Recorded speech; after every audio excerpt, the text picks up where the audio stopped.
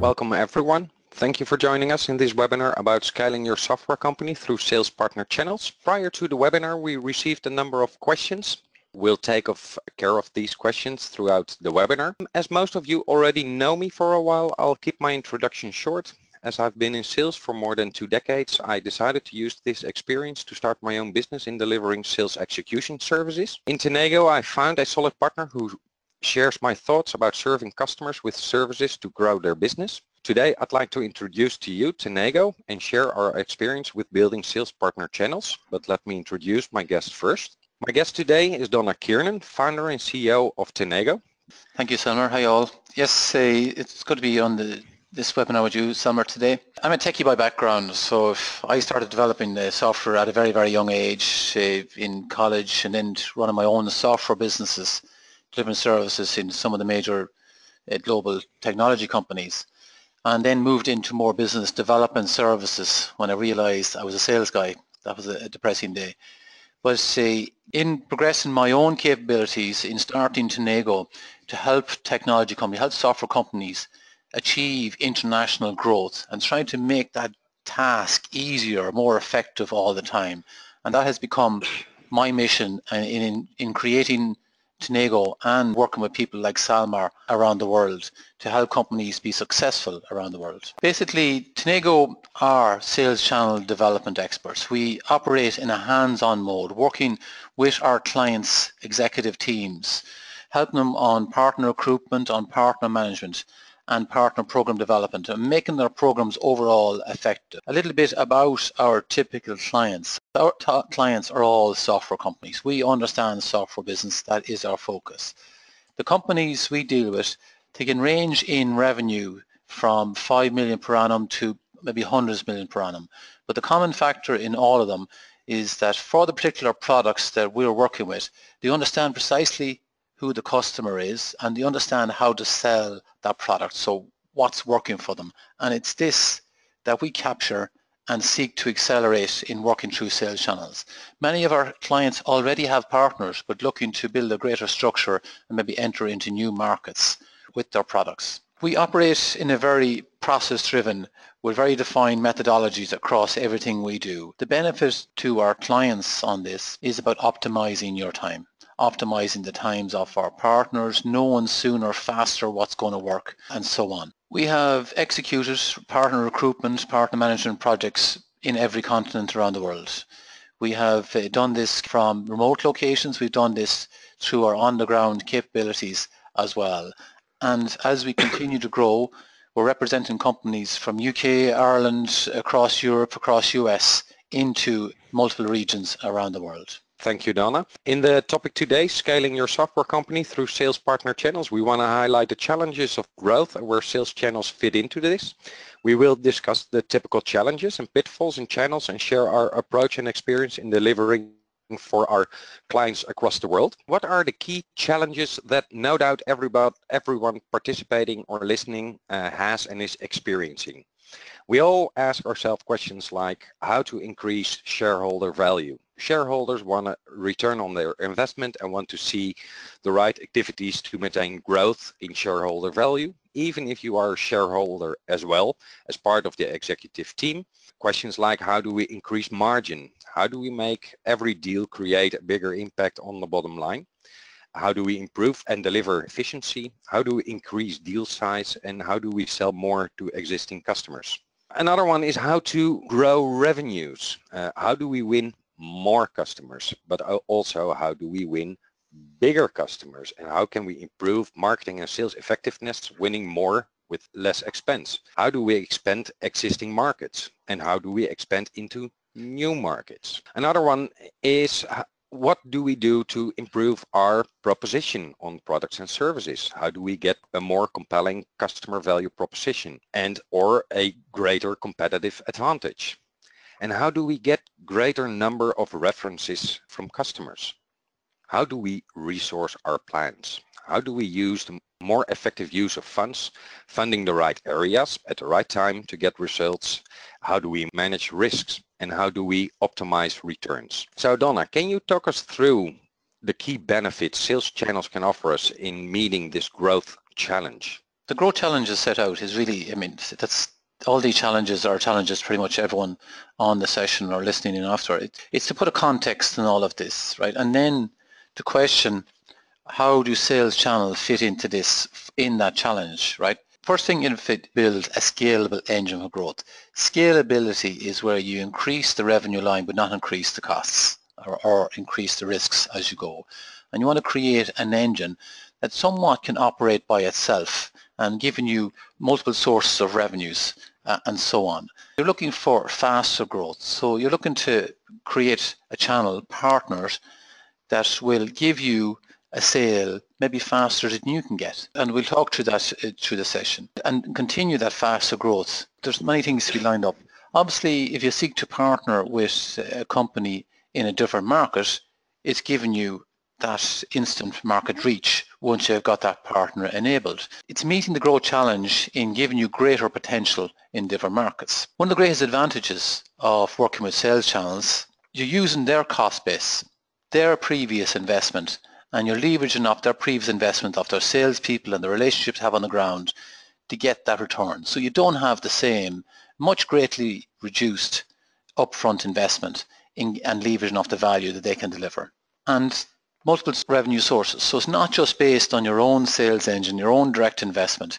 If you have multiple partners in multiple markets, multiple different types of partners even, that's giving you revenue sources and a more stable overall revenue base than just a single source. And the bottom line of all of this is increased shareholder value. What's going to create more value for your business is by increasing the potential of your business and continually to progress to meet that potential. Just to position where channels fit in that overall growth challenge. How do you enable the channel? So if the previous slide was all about the advantages of doing so, what are the key aspects on making it all work? And the first thing in any business is that compelling customer value proposition. And I'll talk more about bottlenecks and businesses later, but if you have a clear customer value proposition, it's easier to win business. And when you're engaging with a partner, the clearer that is, the easier it is for the partner. Therefore, it's easier to get that partner on board. The next thing is, yes, you have de-risked the decision for the customers. You have case studies. You have reference customers who will say how good you are. It's the proof points that you are good and your value proposition does stand up. In working through partners, you need a partner value proposition. And a compelling partner proposition is showing that, yes, if they sell your product, they make good money.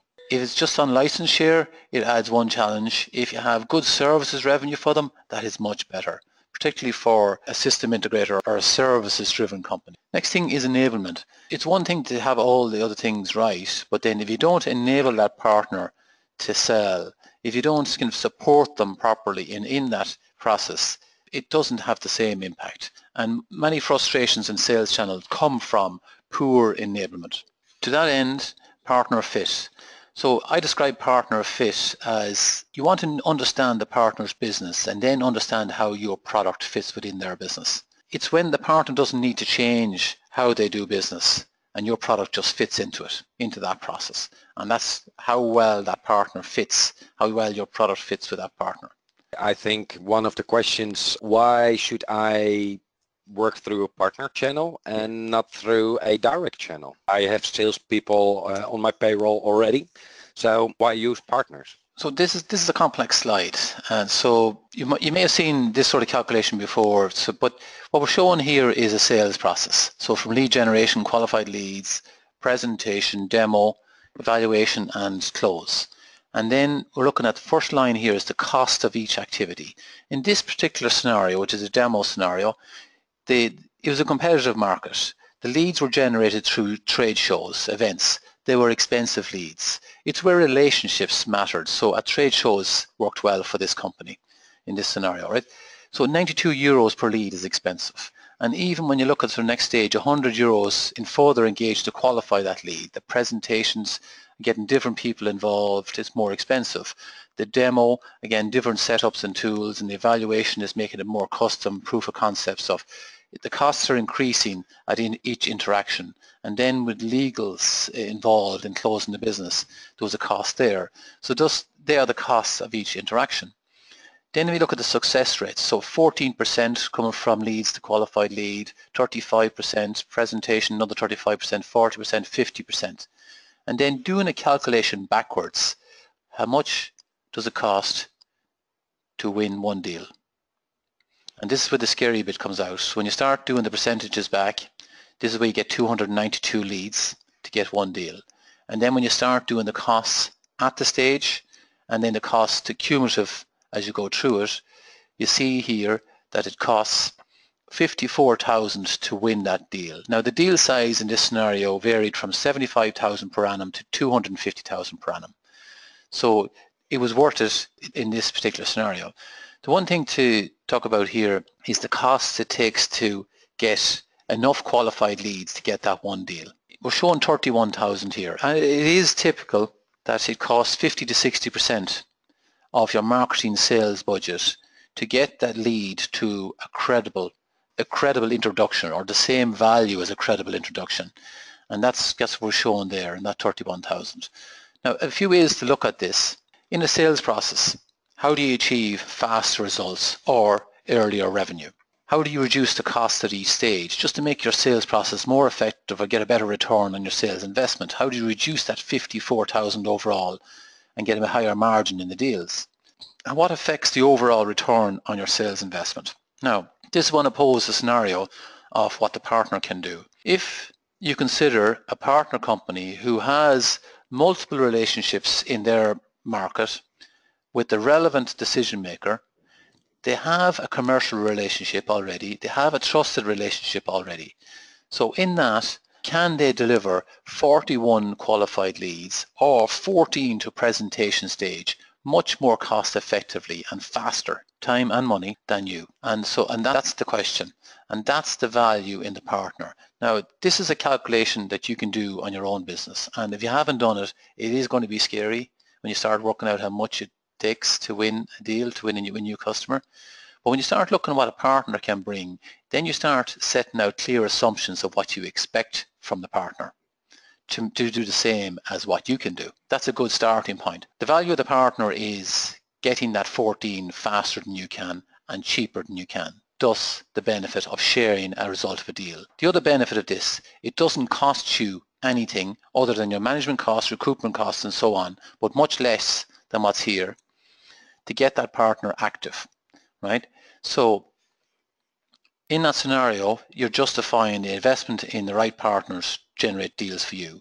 Otherwise, you're investing in your own salespeople. That's all your cost. Working through the partner is deferring any cost until you've won a deal, or the bulk of. Again, this is a complex slide. If there's any questions, happy to discuss. There is a question, not specifically about this slide, but we have a question. Can international sales channels be an option for software that does not require much consultancy? That's a good question, right? So I'm just wondering, do I park it for a later discussion? I might come back to that one, Selmar, right? And thank you for that question. It is something that I will address. I won't talk any further about it. I'll come back to it later on a later slide. I'll keep track on it. The person answering it, I will be monitoring it. When we engage in sales channels, there are a lot of mistakes you can make. What is your summary of the most commonly made mistakes in setting up sales channels? First thing I point out, there's a blog article and we did a webinar on sort of the 21 common mistakes in sales channel development, and it proved to be our most popular article. And I just want to give a summary across that 21. Right now, and the first thing I'd say, look, for a company that's starting into channels and partners, they're obviously going to look at the larger companies that are doing effectively channels, like a Microsoft, like a HP, an Oracle, and so on, and they start to copy their program. Actually, what they start to do is copy parts of their program without understanding the full context. And some of the things they might start copying is even the way they describe their partners and what they want. And you see it so much around the place. They have a partner page on the website, and that means to have a partner program. It doesn't. It doesn't mean to have a partner program. And yes, what is a standard commission share or deal share with a partner? And that's a common question. The answer to that question needs put in the context of the overall proposition for the partner.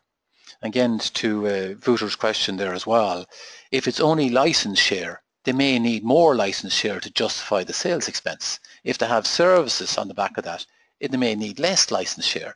So when someone looks at Microsoft's program and they're given such a percentage, oh yeah, I must do that because that looks like it's industry standard. When you go back to the cost of sales and the cost of delivery, it is a question among all of that on what that is and what they need to do. But the big errors here in this is copying segments of someone else's program without understanding the context. An element of that one as well, and again, what I said there is people spend a lot of time and effort building up their partner program without engaging the market, and then engage in the market and find that that was just literature. It didn't really explain what they're doing. Whereas I believe, whether you're a startup company or an established business, you only learn by engaging the market. And you engage the market with what you believe, with just enough analysis to what you believe is going to work for your business. And in validating, demonstrating, proving that it's working for your business, do you develop your partner program out of what is actually working, right? Not partner page that looks like, you want the world to look like your partner program, but it only looks like you want a partner program and you don't have one. It is one of the mistakes you see too often. Another thing is sort of too high expectations. Now there's multiple facets to this. Too high expectations from a single partner. Yes, you can enter a market and you can go full focus and spend money and drive your salespeople directly to win deals in a certain way. But when you're working with a partner, you're already part of their business. They're not employees, so they're not going to act for you in exactly the same way. They may act better once they're enabled and supported, but it's not going to ramp up as fast as you. That has to be proven first. They have to build confidence in how it all works. One of the related things here, when you start working with a partner, how long does it take to get the first deal? Well, firstly, how long does it take to recruit the partner depends on how compelling your partner proposition is. How long does it take that partner to close a deal? What's the length of your sales cycle? Can it be shortened by their relationships and so on? Or is there an annual budget cycle that needs to come into play anyway? The expectations of what can be achieved needs to be discussed in each particular case. Poor partner proposition. Again, back to the question on how much license share do you give to the partner? You're going to make good money out of this. Why shouldn't you just change what you're doing and go do it? Firstly, the partner's business has a plan, right? So you could suddenly just change the plan with every new proposition that comes along. That proposition is at best if it fits with their business, does partner fit, and it needs to be equal or better to what they're doing currently, or at least complement what they're doing currently. And partner proposition is not just about license share. It's about, my next point, it's about the supports you're going to give them to make it easier for them to sell your product. I prefer talking about partner supports as opposed to partner management. And I regularly ask resellers of some of the large vendors, do they feel that their partner manager is someone they report to or someone who supports them? And more often it's someone who they report to, which doesn't seem to be the right relationship in my view. Next thing, again, I pointed out in the previous slide, lack of clarity on what you want from a partner. Too often companies make a deal with a CEO and expect it just to happen on its own. There's more to it than that. A plan. What's clear expectations and a clear plan with that partner. And then inefficient partner engagement. Again, this is all about enabling the partner. It's all about sort of seeing it through the full process, not just dealing with the CEO. It's about engaging with the team, engaging with the people who are interacting with their existing customers, interacting with the market. Interesting, and I think most of the people will recognize a lot of these kind of things if you engage with partners. So we've seen some challenges, we've seen some mistakes you can make. What would be an approach to growing your challenges or growing your channels, meeting your challenges? How could the participants do it well in our point of view? I'm happy to share sort of our experience, and when I say our experience, collectively across sort of Tanego team and the greater team, including sort of Selmar and people like Selmar and what we're doing in the marketplace, right? There are challenges, but how can this be done in an effective manner? And how do you learn sooner that it is going to work? I want to talk about sort of a business engine, first of all, and talk about scaling a business. So firstly, if this represented your business process from lead generation, closing sales, delivery and support, this is your engine, and obviously your product is enabling all this to happen. So then start looking at bringing partners into the mix. What you're really doing is delegating stages of your business process to a partner. So they need to have particular capability that your business process represents. What's it take to generate leads in your particular sector for your particular product? Qualify, to close deals. What's it take to delivery, the technical competence, the engagement and management with the customer and so on. Support, what does that mean? And then what does that mean in the various regions as you take your product in different international markets? Like in any business, there are bottlenecks to growth. So what are the key bottlenecks in your business today? So in scaling your business, what's stopping your growth, or what's the greatest barrier for growth? There is one primary bottleneck in your business, and much of your effort should be dealing with that primary bottleneck. I want to throw a few things. Is it more leads? Is it greater delivery capability?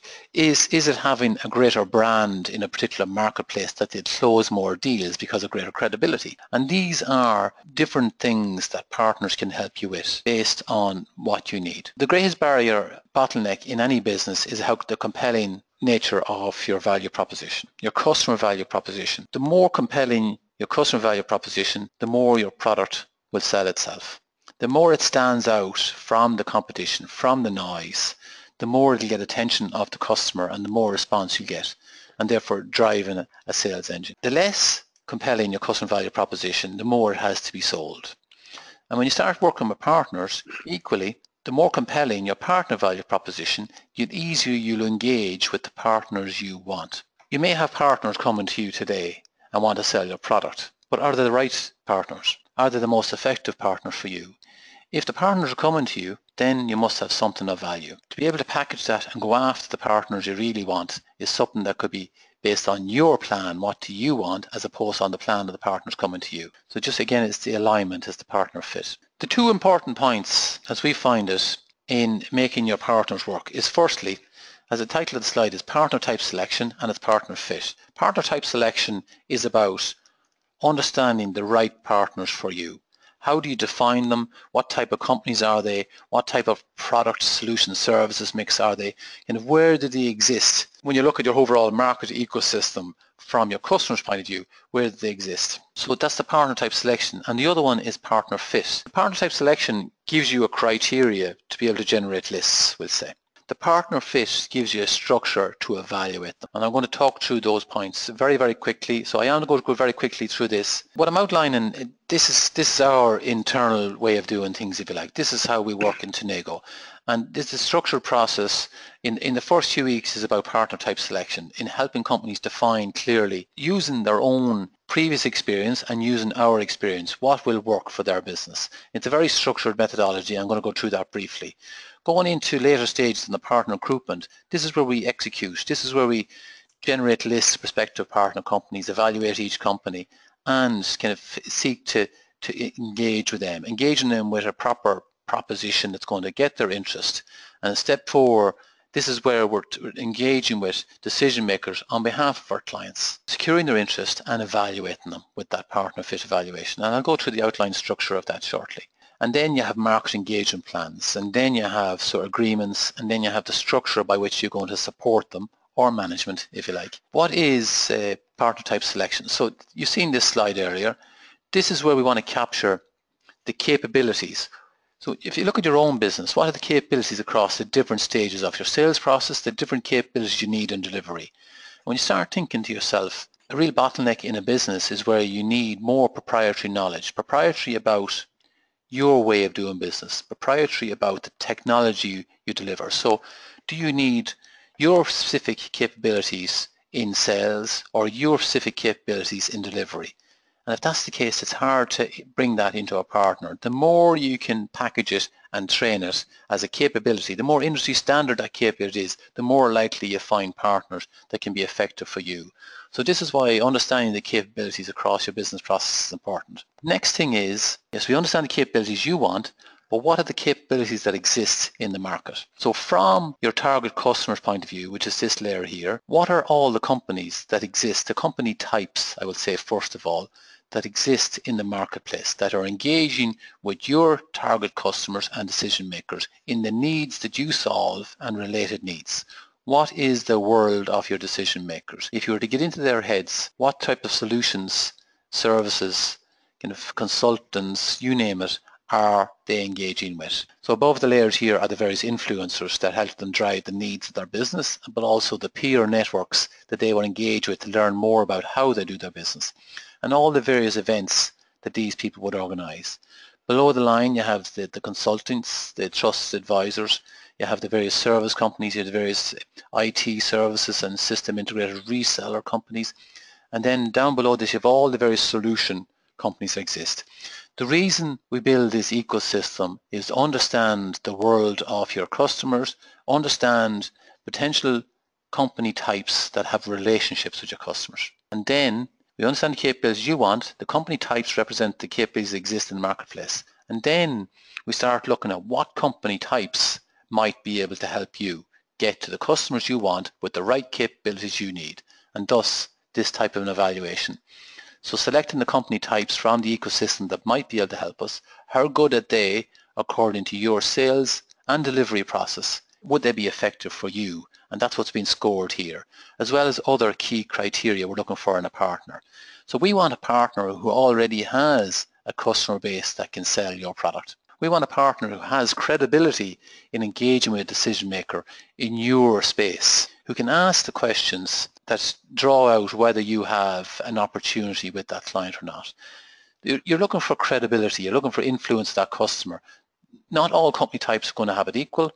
Not all company types are going to equally good at lead generation, but this is what we're scoring. What's most effective for you?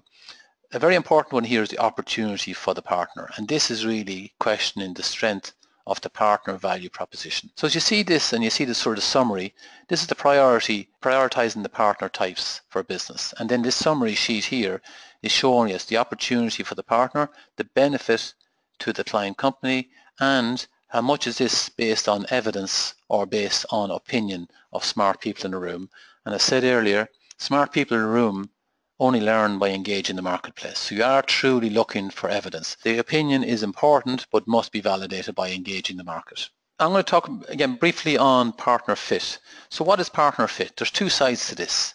If this man with many arms up here represented the business leader, he's very busy, he's got many things to deal with, to contend with, and we want to find something that we believe is a good opportunity for his business. And in this case, we want to understand his business. We want to understand his customer base. We understand what drives his business model. Is it service revenue? Is it product license sales? What is it? In understanding his business and how he makes money, understanding his plans, what does he want for his business? And then do you really understand, okay, then you know or start to know whether your product fits within his business.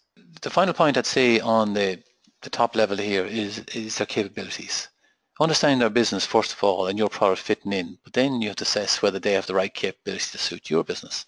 The second side of this, and the man running after his laptop there, is the busy sales team, we'll say. How well does it fit to the sales team? And so you can't just consider the top level business leader. You have to consider how it fits within the organization. And fitting in the organization is understanding, as I say, every interaction with their existing customers, every interaction with the market. That's marketing and sales, it's account management. And once you know that, then you're engaging with the people, with the relevant stakeholders who can influence a decision where your product comes in. And the bit here is you are looking to get mind share of their busy day and to give them an opportunity to meet their targets, to earn more revenue from existing customers or maybe easier to win new customers. It must align with what they currently sell. Otherwise, you're starting to create a situation is you're asking them to change their business for you. As I always say about partner fit, the less you ask them to change their current business and that you fit in that current business, the more likely it is to succeed. We do have another question, but I'm not sure if that fits here. Let's go. Yeah. I think it's an interesting one. We pick it up here. The question for everybody, in my opinion, is the question: a referral partnership can be a step up to a reseller partnership, easier to start up a partnership, and time to investigate mutual commitment. What's your opinion? I agree with that. So sometimes it is a big ask to ask a reseller or a system integrator partner to full on engage your product. What you could do, exactly, I agree with person, right? So what you can do there is work with them to generate the initial leads and then to validate that there is a business there. And one way of doing that is putting a referral partnership in place. Is the challenge you have with a referral partnership, it's not proactive and it's just to come across something. It can be very non-committal. Yes, you can have a referral partnership with so many referrals a month and you can do that. The bit I prefer is to de-risk it. Yes, let's sign a referral partnership today, but let's agree to work together to see if we can generate interest from your particular customer base. And we will roll in with a particular campaign, support you in doing that so you're not bearing the full cost and effort. Just to add another line to that. Let's take that from Wouter. The question was, can international sales channels be an option for software that does not require much consultancy? Software sales price is around $1,000 per month. Average consultancy per deal is 5 to 15 consultancy days, priced around $1,000 to $1,200 per day. Yeah, without knowing the full details, right? So the short answer is it can work, right? There are a few things to consider in this. Again, not knowing anything about your product. If there's no implementation effort on your product, right, then it's purely license share is what you're offering. In some cases, the product is sold and the organization may get other revenue. It might enable other revenue. It could be added value to an existing product. It might be helping them sell more of something else. And that's something that's that you always look for. In some cases, you may not be selling the relevant services, but the client may be buying other services following your product being sold, or maybe prior to your product being sold. So in some ways, it may enable other revenue to take place, and maybe not just other services, but it could be other products. And this is why the ecosystem approach to it, which helped to draw out these opportunities, if that's what it was. But in some cases, there are companies out there who will absolutely resell product for license share only. There are many of those. In this case, there is consultancy involved, so that might be of interest. But I think the interesting add-on here is if there's related services or extra push on other services from the partnering company, it might very well work to package a proposition to an end customer. Wouter, happy to discuss this with you. Reach out if you like to have that discussion with me. You know where to find me. Just to understand a bit more about if you engage with a potential partner, what do you want to know about them? So as I mentioned, you really want to understand their business, right? And the first thing is all about understanding how they engage, the type of customer decision makers they're dealing with. And you want them to have the customer and decision makers the same types as you want. You don't want to just enable them move into a new market, put your product into their tool bag and make them look better. You want them to have customers now that engage with now.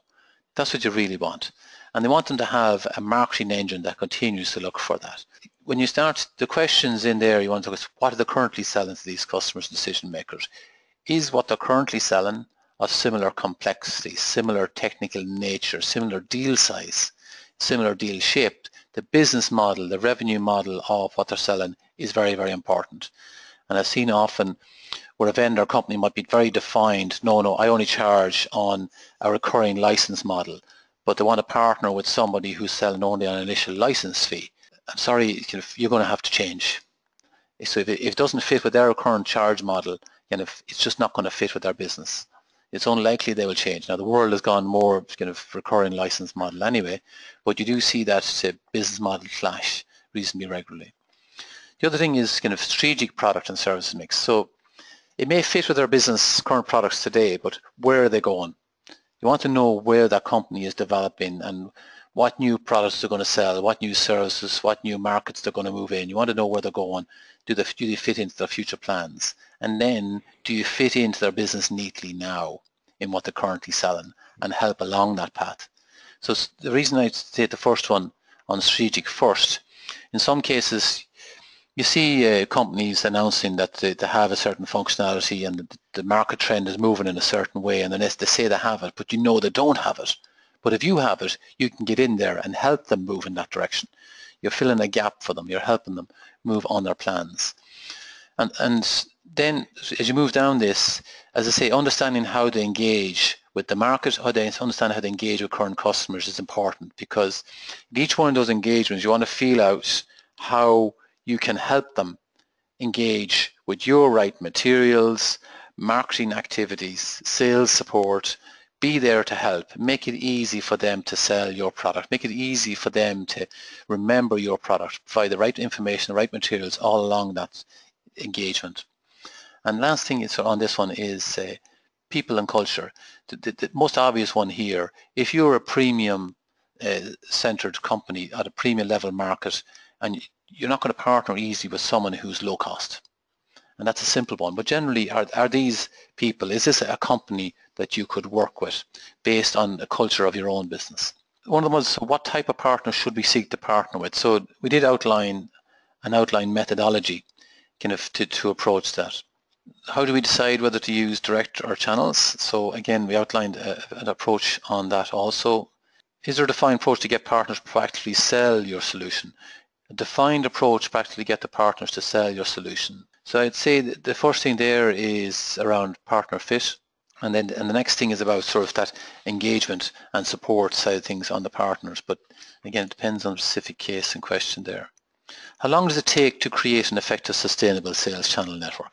Let's be clear, it doesn't take a few weeks. No. Generally, just be clear on the words here, right, in this question, right? An effective, sustainable sales channel network. I always relate this back to when a startup company is trying to figure out what will the market accept. Will the market accept this product? How long does it take that company to learn what the market accepts? How long does it take that company to learn how to best market and sell that product? And then as it moves up the learning curve, how long does it take it to learn how to partner with that product? It gets faster, and some products learn much faster than others, but some of the questions earlier mentioned about the proprietary nature, how trainable is the sales process, how trainable and transferable are the technical skills. It can take 18 months is a short cycle. And again, effective and sustainable. You can have it profitable within 18 months, but is it effective and sustainable all the time? You need multiple partners, the onboarding, the management support side of things, that can take time. Again, we regularly come across companies that are considering the markets they want to go into, and they're dropping, yes, we want to go into this market, this market, this market, and it's based on they may have a customer in that market. They may know somebody in that market. In other cases, it's based on the markets closest to us. Some of these are valid reasons, but they're not all valid reasons. What I always urge people to do, to have some basis of that decision. Don't be limited by language. But being a very small market in Ireland, Irish companies start and think global, think international at least, very much straight away. If you have a large local market, you're less inclined to think that way. US companies, for example, they have a very large local market. So the UK, Germany, France, they're large local markets. So you find good sizable companies in these markets before they look at going international. And going international is sometimes for the large company can be a bigger challenge. But the first thing you need to consider in looking international, or what markets you might prioritize, is where can you deliver into? Now, delivery is about, if you had a customer in that market, do you need local capabilities on the ground? Do you need your product to be in that local language or local compliance regulations, and whatever need is in that particular market? So understanding where you can support the customer technically and whether relationship-wise, whatever is needed. And that's the first thing. The second thing is, where is the greatest opportunity? And the table I'm showing here is something we use and build for clients, which is a decision tool in effect, and start looking at top level market indicators that are specific to their industry, to their target customer, and there might be an indication that the customers have a need in that market and spending money on solving that need. And to be able to create this decision tool across multiple markets. But there's different numbers in this that we highlight, and we continually expand the intelligence in this, and to create this index or rank to be able to show which markets are easiest and most appropriate. And the colors on the chart are to some company or some markets we're limiting, include them in or out based on certain parameters and so on. But this gives a decision tool and help people prioritize what markets. Now the good thing I find, but particularly the approach we take on this, is that In an executive team, there's many views, many opinions on what markets to go to, and it's hard to justify it unless you have some structure to prioritize, and this helps in those scenarios. Very quickly, again, I'm conscious of time, I'm going to highlight a process on partner recruitment. And the bit here is, again, operating on the basis of optimizing people's time. Be clear about the partners you're going after. It's a process of securing interest, a process of evaluating that partner. Be clear about sort of, we're not traveling to see everybody until we've evaluated them. So there's a technical evaluation and there's a product demonstration. And now, as we get more comfortable there's something real here, then the relationship can be more important. Many companies seek to build partner networks based on relationship alone. That takes a lot of effort. It takes a lot of effort and it's not scalable. If you look at doing very clear evaluation up to a point, and then when it looks right, then go build the relationship, then build that market engagement plan, then do your agreements, and then support and thereafter. The onboarding, and you're looking at how to be most effective doing that in a structured manner as well, and not spending too much time. You want them to become somewhat self-sustainable, but you want to give them the right support, so you have to figure out that balance. We do have an interesting question. Shall we take that? We have seen best results with partners that focus fully on our product instead of what we call supermarkets. And knowing the business of Wouter, I can assume what he means. What's your vision on it? I think in the end it all has to do with a partner value proposition on the one hand and a good partner type selection on the other hand. So yes, fully focused partners will bring revenue, but that doesn't exclude others. Some help on getting the partner proposition a bit more compelling for the partner might be helping here too. Wouter is arguing both sides of the scale on this one, right? So someone who's totally dedicated to your product as opposed to a company who has a very large portfolio of products, which is kind of a lot of noise, and it's hard to find mind space in that. So yes, absolutely agree. If you have sufficient license and services revenue coming through that they're totally dedicated to it, it's hard to recruit a partner that you want them, look, we want you to take on our product and be totally dedicated to it. It's a big ask. So yes, if you can start slowly and build, but if they have a small number of products that are reasonably complementary back into the same customer base, that's a nice balance because you can get them started easy and you can build. I hope we've answered the question there for Wouter. It speaks for itself. Sales channels are ideal for international growth. Reducing upfront investments while providing market reach is one of the new clients. As we just said, key factors are customer value proposition. If your product is good, if your proposition is good, the partner will sell it more easily, will refer you to new customers, and your partner will do so if he has a good proposal from you too, which is not the same as your customer value proposition. Be specific in what you want. What type of partners are you looking for? What capabilities does he need to have? And finally, in what market you want to operate. So the world is big. If you want to expand internationally, we can support you everywhere, but don't do it all at the same time. I think be smart, be specific, and do it step by step. That's, I think, the best way to approach it. So that brings us to the end of the webinar. I'd like to thank you for your time. Thank you, Donna, for joining me in this webinar. And thank you. For everybody, we hope you had a meaningful session. Should you have anything you'd like to share or discuss with us, please get in touch. Yeah, looking forward to speaking to you, and have a nice sunny day. So I would add to that, Salmar, is that on the Tanego website, if you see the slides are going to be available here, and on the resources page of the website, there are many previously recorded webinars covering different topics, and on the blog page, many other articles too that might be of relevance to your business. But it's great to be talking to everybody today, and thank you. You're all welcome. Thank you for the nice remarks in the questions bar. Yeah, looking forward to speaking to you. Enjoy your evening. Okay, thank you. Bye-bye. All right, bye-bye.